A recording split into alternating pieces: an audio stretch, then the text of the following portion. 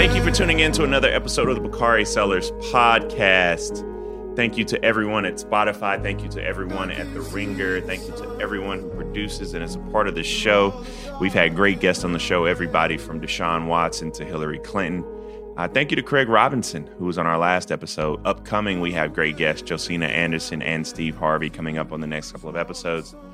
But today is it's a sad day because I know that many of you all are still processing the death of Ruth Bader Ginsburg, as we should be. She was an icon. And more importantly, even more importantly, she was our last line of defense on the court on so many issues, from women's rights to reproductive rights to affirmative action. Now, I'm always somebody who's honest on this show, and I won't sugarcoat things. The next few months are going to be hell.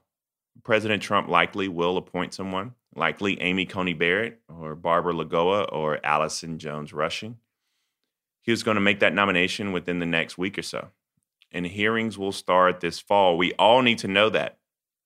And there's a good chance, a likelihood, they'll be confirmed during the lame duck session between the election in November and the end of the year. So we got to be honest about that, because at the end of the day, we need to focus on winning in November. I'm so sick and tired of Democrats bedwetting and talking about what we need to do with the courts come January. Because if we're honest, making November about elections plays into the hands of Republicans right at a moment when COVID and the economy has us where we want them. But when we win in November, it's time for Democrats to make the courts a priority, as they should be. And here's what that looks like on January 21st, the day after we inaugurate Joe Biden and Kamala Harris. You see, assuming President Trump gets his nominee, which he probably will, we need Justice Breyer to announce his retirement shortly after President Biden is inaugurated. We have no idea what 2024 will bring. And he's 82 years old today.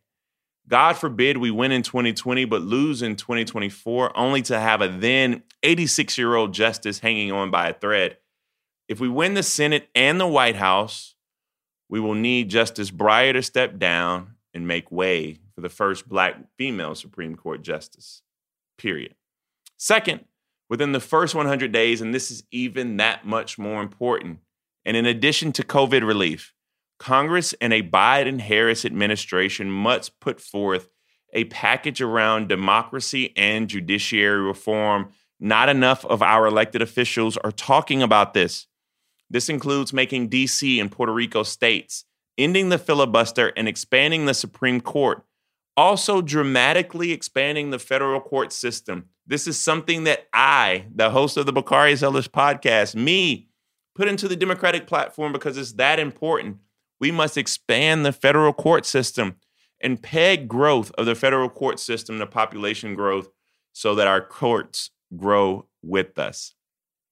Adding potentially 4 new seats, Democratic seats, to the Senate, diluting what will be a 6-3 conservative majority on the Supreme Court come January, and paving the way for the first Black woman on the Supreme Court with Justice Breyer's retirement, and expanding our federal courts in a fashion similar to what President Carter did back in the 1980s. That is how we honor the notorious RBG.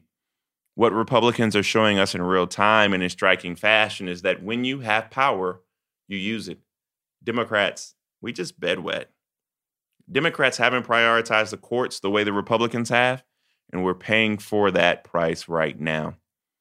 But that's what needs to change in January. And if it doesn't, we'll have no one to blame but ourselves.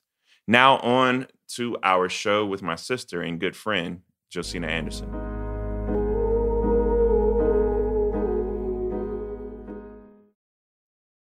Welcome to the Bakari Sellers podcast, another great episode with one of my good friends in the sport industry in NFL, Josina Anderson, who is special.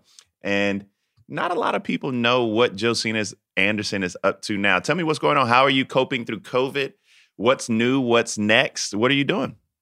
So as far as COVID, obviously it's been a transition for everybody and just trying to cope with life at home, things being slower, not being able to move as quickly as you would like to, and obviously trying to be careful with your health.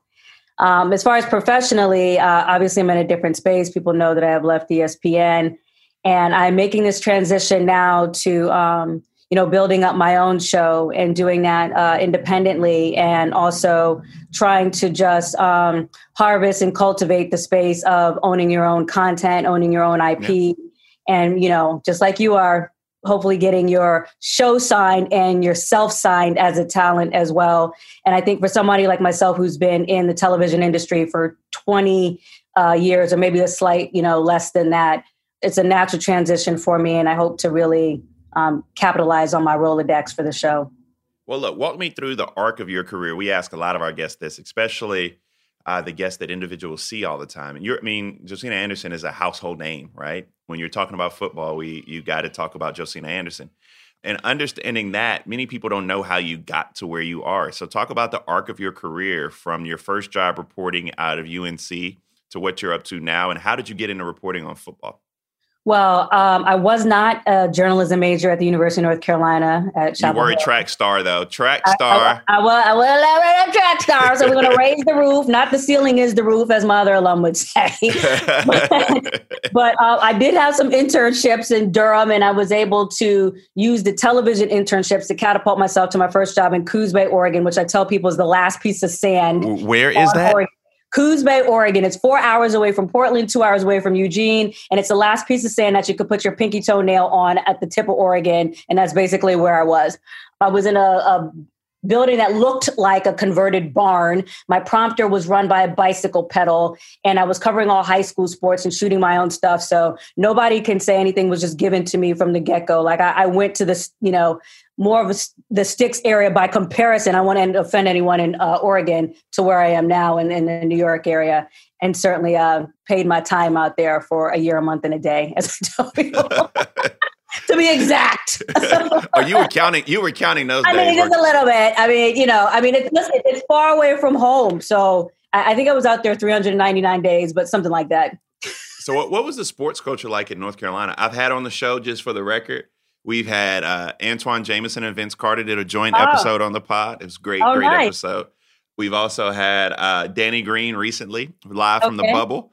Okay. I have way too many North Carolina folk on this That's show. Because we're out here like that. We represent, and we're in multiple spheres doing our things at, top tier levels. So naturally you're going to run into us. But I don't think I had any more, like the first 2 years at Carolina, they were so fun. Between being track because I wasn't of, sorority, and between, Dre Bly and myself and rapping in the study hall and not paying attention and, doing the parties and things like that. And, whenever Duke would lose, we might throw a couch over the balcony, a couple things like that, spray paint light blue on their campus, the typical things you do in college. Who's faster, Josina Anderson or Marion Jones? Oh, definitely Marion Jones. However, I will tell people this, that when we did our little reaction test in college with me and Dre Bly, because we had the same major, I did beat him, with the reaction test. I don't believe that. That's a little fun fact I like to tell people. I'm going to call Dre today. We'll fix that. I'm going to call Dre today. I don't know. He won't admit it, but it's for sure true. Who were some of the Black women who inspired you to get into football reporting? Well, I would definitely say Pam Oliver. She's, closer to my generation. Obviously, someone who was at ESPN, trailblazed a lane in what I'm doing now. And I think just for her, too, she was so, at the forefront on our televisions when you're talking about watching football on a Sunday evening or a Sunday. And someone that's not even necessarily Black. Just even in the sports broadcasting field in general, Hannah Storm, Leslie Visser, watching those ladies, anchor sports too. It wasn't uncommon for me to, because we use videotape back in the day, VHS, record the sportscast, put it on mute, and then do my own highlights on top of that at home, trying to, act like Stuart Scott and guys like that. Yeah. That's dope. So, because I always tell people, listen, just because you don't have an internship, don't mean you can't practice at home. So you can always write your own stuff. That's a good tip. I hope everybody listening to that. So much of your job, if people don't know this, I know this from knowing you really well, it's about sharing intel, and you get a lot of that from the players themselves. How have you built that kind of trust that you have with players where they'll share information with you? How did you build that rapport? I think first and foremost, Bakari, it starts with having a spirit about you that people can detect. You know, you can't fake authentic. And when you come in locker rooms and you go to games and you're interacting with people, people can tell right away what type of spirit you have. So it starts with that. And then secondly, being educated about what you're talking about.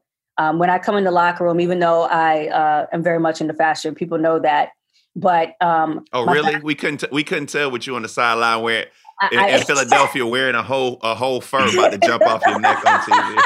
I was not seen wearing any chinchillas, but and it would be fall if it was anything like that. But anyways, but no, I think that your insight, your intellect precedes whatever you're wearing, how you carry yourself, your class, things like that. So, players can tell that. And then I think thirdly, something that's very important is, whenever I'm reaching out to coaches, general managers, players, what have you, I'm not just reaching out to them when I need information. Like, we genuinely have conversations in between the scoops that maintain the rapport so that it's not like, now something is crazy and now I need you and I'm blowing you up like the other day when the Jadeveon Clowney was, news was, super big. I mean, I must have called. Oh, no, I've been blown up by Josina Anderson when Stephon Gilmore about to sign with the Patriots. I get my text messages. I mean, I'm like, where's my heads up? I just talked to your boy a couple of days ago in advance of the Sunday night game they got against the Seahawks. The Seahawks. So, yeah. I'd give them, because we worked out a little bit this summer, and Dre Bly. First of all, that face that you just did 20 push-ups. You did too, but keep going. No, oh my goodness! Here we go. We're friends like you who needs Republicans. So anyway, wow. so no, we worked out during the summer. Dre's an amazing DB coach, and so I reached out to Steph and I said, the most amazing thing is you got to guard somebody with my physique. Like DK Metcalf. Like, me and DK are built the exact same way. Oh, okay. Mine is about 45 pounds of muscle, but go ahead. Pure muscle. So no, it's gonna be a fun night. It's gonna be a fun night on Sunday night. Let's go through some football talk real quick. Okay. I want to go through a rapid round to see what your predictions are this season, if you can give them to me. Who wins? You can hold me to this, and people can come back and say I was wrong, but go ahead. Yeah, basically. I mean, that's what we're gonna do. At least you admit it. Yeah. Who wins the NFC? Oh my gosh. Good Lord. Saints. Not with Michael Thomas hurt. Seahawks. I mean, he's gonna come back. They were just saying that high ankle sprain wasn't as bad as they thought. Yeah, it's still an ankle sprain. You know that. So I have the Seahawks. Don't worry. I'm gonna call you about this. Who wins the AFC? I'm going to go with the Chiefs again. But the reason why I'll bolster your pick for the Seahawks is because we all know that Antonio Brown is out for 8 games, and there's a good chance that he does end up in Seattle to help out Russell on the back half when, a lot of people are tired and there's attrition. So, your pick could definitely, and, that could be the NFC Championship game. So we'll see. That'll be a good one, too. It depends on where they play. Well, and maybe and if they have fans in the stands, those things will matter. Yes. But Sean Payton, has had a lot of close calls getting to the Super Bowl the last couple of years. So, I think if they're right at the doorstep, that he's not going to make, that slip away. Ooh, that's bold. What's the biggest story coming out of the AFC this year, and what's the biggest story coming out of the NFC? Well, I think the biggest story in the NFC, I'll just go quarterback. I would say, Tom Brady going from the AFC to the Bucs with the Buccaneers. Very interesting week 1. People said Belichick 1-0, Tom Brady 0-1 in terms of who would do better without the other. So it'll be interesting to see if they can mesh, and Tom Brady with the Buccaneers offensive. No preseason. That's tough. Not having someone that you're so used to in Julian Edelman. Obviously, you have Rob Gronkowski, but it's still a different offensive system, different OC and Byron Leftwich. And then from the AFC, I mean, the first thing that comes to mind, I'll just go on the opposite end, is Cam Newton with the Patriots. Yeah, I mean, So I think that Cam is going to be. I think Russell Wilson probably will win the MVP, but Cam is going to be one of the biggest storylines. He's going to be right up there. He's going to play it. He's going to have an MVP season. What's an even bigger storyline, real quick, is the fact that he's playing for so little. I really feel like I just want to say this, that kudos to them for having humility, Jameis Winston and Cam Newton for signing at the levels that they did, which was not very much for their position. But I don't think either of them should have been made to wait as long. And I definitely think that they deserve to be compensated more for the position that they're playing. Yeah. Oh, Jameis will start next year, and Cam is going to make a whole bunch of money next year. Now, where that is, we don't know. Yeah, but the gap between, now and then, I mean, listen, sometimes people like to see very elite and talented people toil and unemployment. They know that you're good, and that sounded real personal. That sounded real personal. I mean, right, I might say a couple of things, you know what I'm saying? But I think there's a little bit of human nature in that. But I mean, now everyone's like, oh, now we're in love with Cam Newton again after week one. No, this is a guy who went to the Super Bowl 2015. He's been elite. It's not a surprise, is what I'm saying. He's an MVP. He's a league MVP. Yes. And he's a monster. He's huge. Yes. We like the yellow suit out the gate. You like the yellow suit with the red flower with Not the really, bam? I didn't actually, but I mean, I like that he was bold about it and he didn't change himself. So I'll give you a scoop right now on the show. Yeah. We're not. Yeah, I was like, we're not doing that. We might do like a CNN breaking news. No, but apparently, as Steph says, Cam gets dressed every single day. Every morning he comes into Gillette Stadium at 6 a.m. fully dressed. Oh, he's on his Stranger. To the T. You said that, not me. To the T. He is dressed to the T. And Steph's like, man, we in here wearing flip-flops and we just, we rubbing stuff out the corner of our eyes, and he coming there ready to work. Said he comes in with everybody else and he's always the last one to leave. Said nobody on that team works harder than him. Of course. And he's genuinely appreciative. My biggest storylines, the AFC, Cam Newton, runner-up for the MVP. Aaron Donald probably will win Defensive Player of the Year because he is a grown man. Yes. But runner-up will be Stephon Gilmore again, and Steph may win it. He's getting a pick as well this week. South Carolina. Yeah. South Carolina, by the way, just a side note, I know you went to the other Carolina, but South Carolina is better one. Excuse me. But South Carolina, shout out to Asia Wilson, WNBA MVP. Shout out to Ja Morant, who is the NBA Rookie of the Year. Shout out to Dustin Johnson, the FedEx Golf Champion from South Carolina, and also Stephon Gilmore. We got range. We got range. Right. Who's your Rookie of the Year? I got the boy out of Alabama. I just feel like Ruggs. I think he's gonna have a great year. Okay. And he's special. Henry, he's special. He can fly. Well, I mean, yeah, when you look at the 40 speed, I'm not mad at that. That's a good pick. I might even co-sign with you on that. All right, there you go. Yeah. See, she following my lead. Now, who's MVP? No, that's actually a good pick because I mean, he's very solid. Who's your MVP? Of the Now I said Russell. Pat. I mean, how can you not go Pat? Because Russell should have won it last year. Yeah, but you have part of being MVP is also the pieces around you because people are also looking at how you're elevating the team as a whole. And I mean, Pat has weapons. That's what I'm saying. But you take Pat away, you throw in Jarrett Stidham. I mean, they're gonna be decent. You take Russell Wilson away. I understand what you're talking about in terms of Russell Wilson maybe rising all boats in a different, different way because maybe different, talent levels or what have you. But also there's a differential there perhaps in the win-loss record because of the better talent too. So that will be taken into even if you're making everybody come up, but you're still 4 wins back, you're going to thank Patrick Mahomes for that. You know what I mean? And who's your surprise team this year? Man, my surprise team, it'd be very interesting. And we tripping about Rookie of the Year because I just said Ruggs, who should be, but Joe Burrow is a monster. Yeah, but I mean, again, win-loss record, you know what I mean? That's true. If they don't get a lot of wins, it's going to take away from it. And he's there, but, as a whole, as a team, we'll see. But Ryan Clark said that they should redshirt him this year until the Bengals get an offensive line. I agree with that.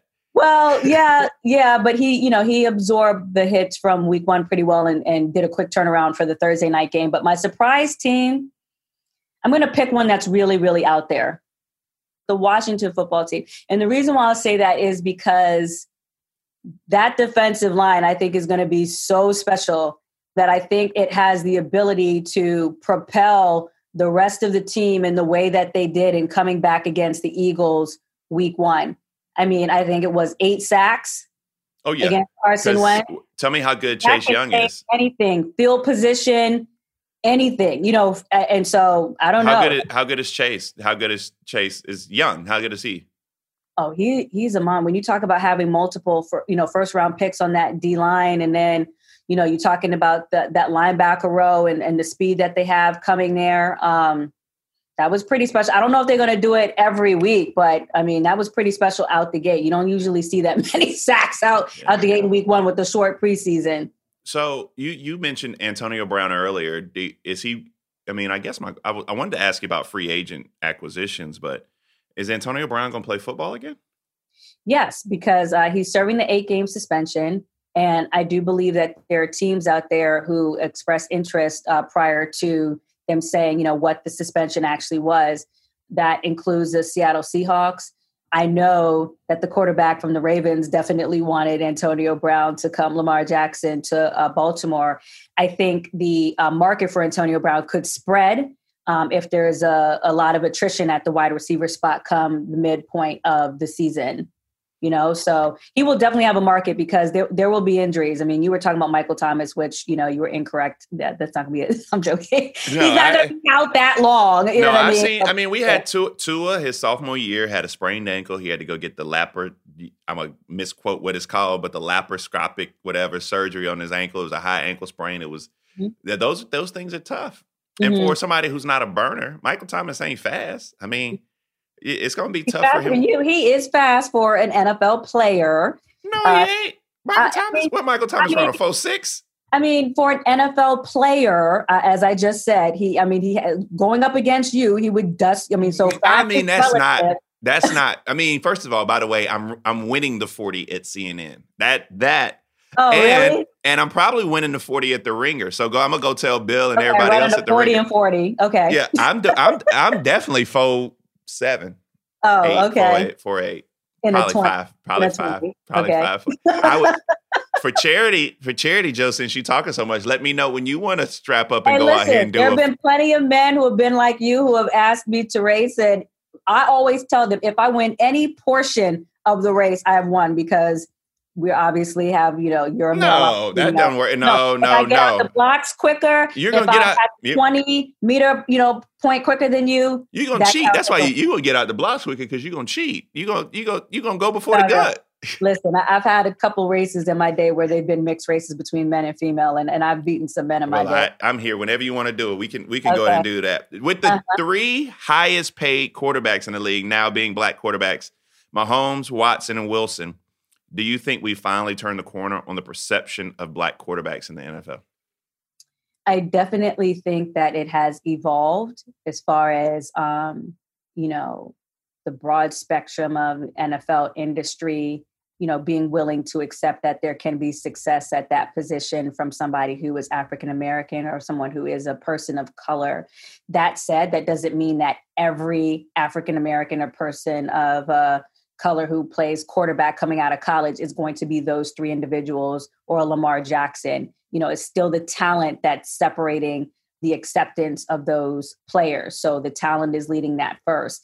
And they still are generational players. I don't know how long it will be before we see Patrick Mahomes, someone with that level arm elite talent, coming out of college to match that and have the focus, the dedication, all those things that, put you at the cream of the crop.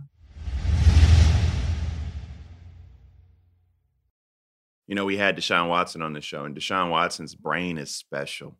Like the way that he sees defenses, the way he talks about it is. We had 10 black quarterbacks starting week 1 for the most black quarterbacks ever, and even one for your Washington football team. So that's pulled out the win. He sure did. He deserved. I mean, he is. The boy got size. He's a special talent as well. If Washington's just a really interesting place to play football, if he can get some talent around him, he's going to be good. But you know what that speaks to, Bakari? It also speaks to the importance, whatever job you have, of feeling support. Yeah. Feeling support is so important to your mindset, your longevity, how you approach work day to day. And we all know the stories, of the previous 10, coaching staff with Jay Gruden and them, and then having Ron Rivera come in there. I think it's night and day. Ron is special, man. Shout out to Ron Rivera. He fighting, beating cancer. We miss Ron Rivera in Charlotte, North Carolina, to say the least. What's the sentiment from the players you're talking to about the moment we're in, this racial reckoning, Black Lives Matter, and how the NFL has responded to it? Well, I mean, you have a diverse set of opinions. I mean, I think that there are people who are appreciative of the fact that the NFL, at least from a public standpoint, I should say, appears to have come around more and accepting the significance of what players have been trying to bring attention to, which is, justice in the streets, equality and things like that, police reform and things like that, and just mitigating brutality in the streets as well to people of color. At the same time, I know that there are people who feel like it's not enough. I mean, we just saw Colin Kaepernick put a statement out there trying to underline what he feels. Eric Reed is still unemployed, and Eric Reed is a better safety than half the safeties in the NFL, probably 75% of the safety. Eric Reed is a monster back there. You agree with Kaepernick, Bakari? On which part? Well, I mean, I think he is trying to illuminate what he feels is hypocrisy from the standpoint of the fact that Eric Reed is talented, like you said, but still doesn't have a job. Then there are people on the other side who said, well, it's not like Eric Reed hasn't had jobs, and then there's there's Eric Reed is being blackballed by the NFL. Okay. So, all right. Yeah. So, I mean, I firmly believe that Eric Reed is that talented. And I just saw where, what's my friend from Buffalo who threw like 17 interceptions in one game, just got a job. He was a backup. Not Josh Allen. Josh is good, actually. I mean. Before Josh, oh my goodness, he just got re-signed. They consider him a work in progress. But anyway, you got all these people who still have jobs. Mitch Trubisky still has a job. Colin Kaepernick today is better than Mitch Trubisky. You have NFL safeties who are nowhere near as good as Eric Reed. So there is a, Can you be blackballed when you had jobs before? I don't think we're, making a distinction. I think so. I think that Ron Rivera had an opportunity. I'm just asking. By the way, I'm not saying whether he's or not. No. I respect that. No, Ron Rivera had an opportunity and needed a safety, took the chance. I think it was a 2-year deal that Eric Reed was on. He fulfilled that contract, and I think that other NFL ownership coaches aren't nearly as strong as Ron is when it comes to taking that chance. So you think that Eric Reed opportunity came as a function of the head coach being Ron Rivera, or ownership being someone like a David Tepper who wasn't even kind of in this establishment of owners? Correct. I think they were like, can he play? Yes. Sign him. Okay. I think that there are other factors right now. I mean, they haven't even apologized to Colin Kaepernick yet.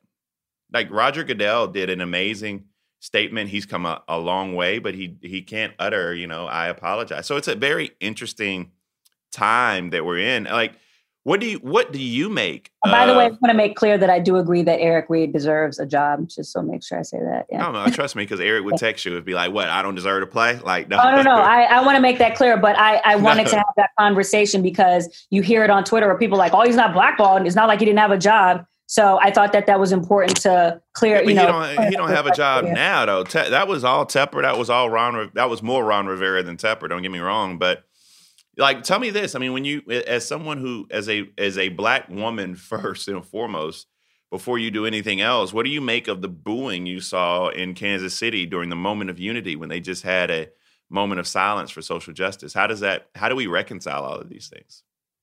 Well, I think it kind of disinfects what people were trying to say before in terms of, expressing ire to the previous protest because they felt like it was a disrespect to the flag. In this sense, it was a demonstration of unity where no flag was involved and they were still booing. So what it does is it peels back the layers of, something that I feel is, the uglier part of what we're seeing right now that's, happening amongst sections of our society where, whether you want to call it racist undertones, whether you want to call it political dissension, whatever it is that's coming to the surface, as opposed to, harmony and unity, which is what they were trying to demonstrate and show, by locking arms and having that that demonstration that they did. So I think it shows the honesty of what it truly was about in terms of the root of people's true ire when it came to not liking the previous protests. I say this without any hesitation. As a sports fan, Josina Anderson knows more football or has forgotten more football than I will ever know. So I have to ask you this question. And I asked Deshaun Watson this question too. He was our first guest on the Bakari Sellers podcast, Okay. which isn't a name that's that creative, but that's all we settled on. Can Colin Kaepernick play in the NFL today? Yes, because I know of a team right now that would definitely sign him. Absolutely. So you know of a team that would sign him, but apparently he hasn't had those his agent. I mean, you could clarify this, but apparently his agent hasn't had any conversations with any teams. That wasn't a real thing. As far as I understand, there are conversations that have happened. What I was told by this source is that this person has been told that, Colin is happy right now. Life is good. And when I asked for further clarification as to what that means, they didn't. But I know that the person who I'm talking to, has good connections to that circle. And, I didn't get the impression that a workout was imminent. It sounds what you're saying is Colin don't want to play. I didn't say that. I don't know that for sure. But what I do know is that there's a team that is willing to work him out and give him an opportunity, whatever reason that hasn't happened yet. But there's a team that is out there that will work him out. Last question, because I know you're busy. You got to prepare. We've seen the WNBA and NBA players begin taking public stances on issues like policing and criminal justice reform. Do you think we'll see NFL players be that bold and take those stances? I know we had the video with Pat and Stefan and a few others, but will they be as vocal as WNBA and NBA players in this arena? It's tough. I mean, I think when the protests first started, you saw players like Brandon Marshall, Olivier Vernon, Kenny Stills, not necessarily hesitate and kneeling, and some of them lost endorsements as a result. Some of them didn't get jobs, or it took longer for them to get jobs. And those are real concerns, when your livelihood is at stake. Trust me, I'm somebody who understands that currently. And so I get that. I think there's a difference between NBA players and NFL players because we can have a nuanced conversation on guaranteed contracts and what's guaranteed. But the bottom line is NBA players feel their money is more secure. So you understand that. To answer your question, I don't think it will ever be as potent as some of the protests that we've seen in the National Basketball Association or even with the WNBA players. You'll have, and obviously there are more players in the NFL. So that's another, part of that too. But I just think it goes to overall job security, and what their beliefs are the beliefs of ownership and how they feel like on the back end that might affect a future opportunity, which is unfortunate. But I think we're seeing more acceptance of it now. Yeah. But I also feel like a lot of that, to be very clear, is performative. Well, I got a different, probably just a slightly peel back the layer approach. Mm-hmm. Until Black people in this country have access to wealth and are able to build the type of wealth necessary where they can be like Tepper and come in and write a $2 billion check that the league only has to finance $200 million of your purchase of a $2.2 billion team. And you can be an owner like that. And you have more African Americans who are on the level of a Robert Smith who can own an NFL franchise and influence the way the Board of Governors works. I think that's what it's called. You won't be able to see the changes that we see in other leagues. There's a lot more diversity, progressive ideology. I talk to Mark Cuban all the time in the ownership of the NBA and the WNBA than it is the NFL. I think that just trickles down to the players.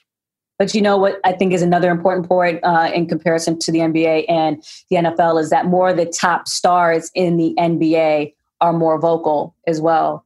I think that we need to see more diverse players in the NFL and some more of the top quarterbacks being more vocal about some of the disparities. And it shouldn't have to take what happened with the Saints and Drew Brees, for, a player to come, more in the forefront, even if they do hold opposite views politically. Yeah. Yeah.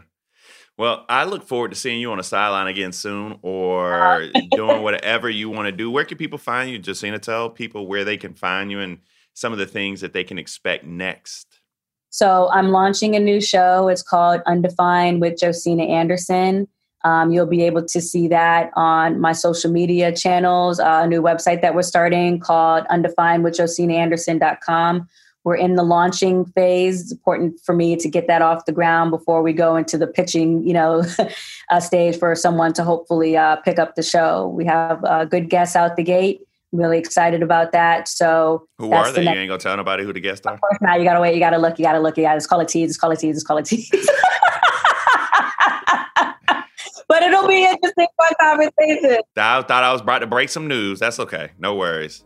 You can get some news from Stephon Gilmore. Go to your boy. Oh, wow. I will call Steph right now as soon as we get off. After I call Dre Bly. But thank you so much for spending some time with me today on the Bakari Sellers podcast. Ladies and gentlemen, the incomparable Josina Anderson. Thank you so much. I appreciate you.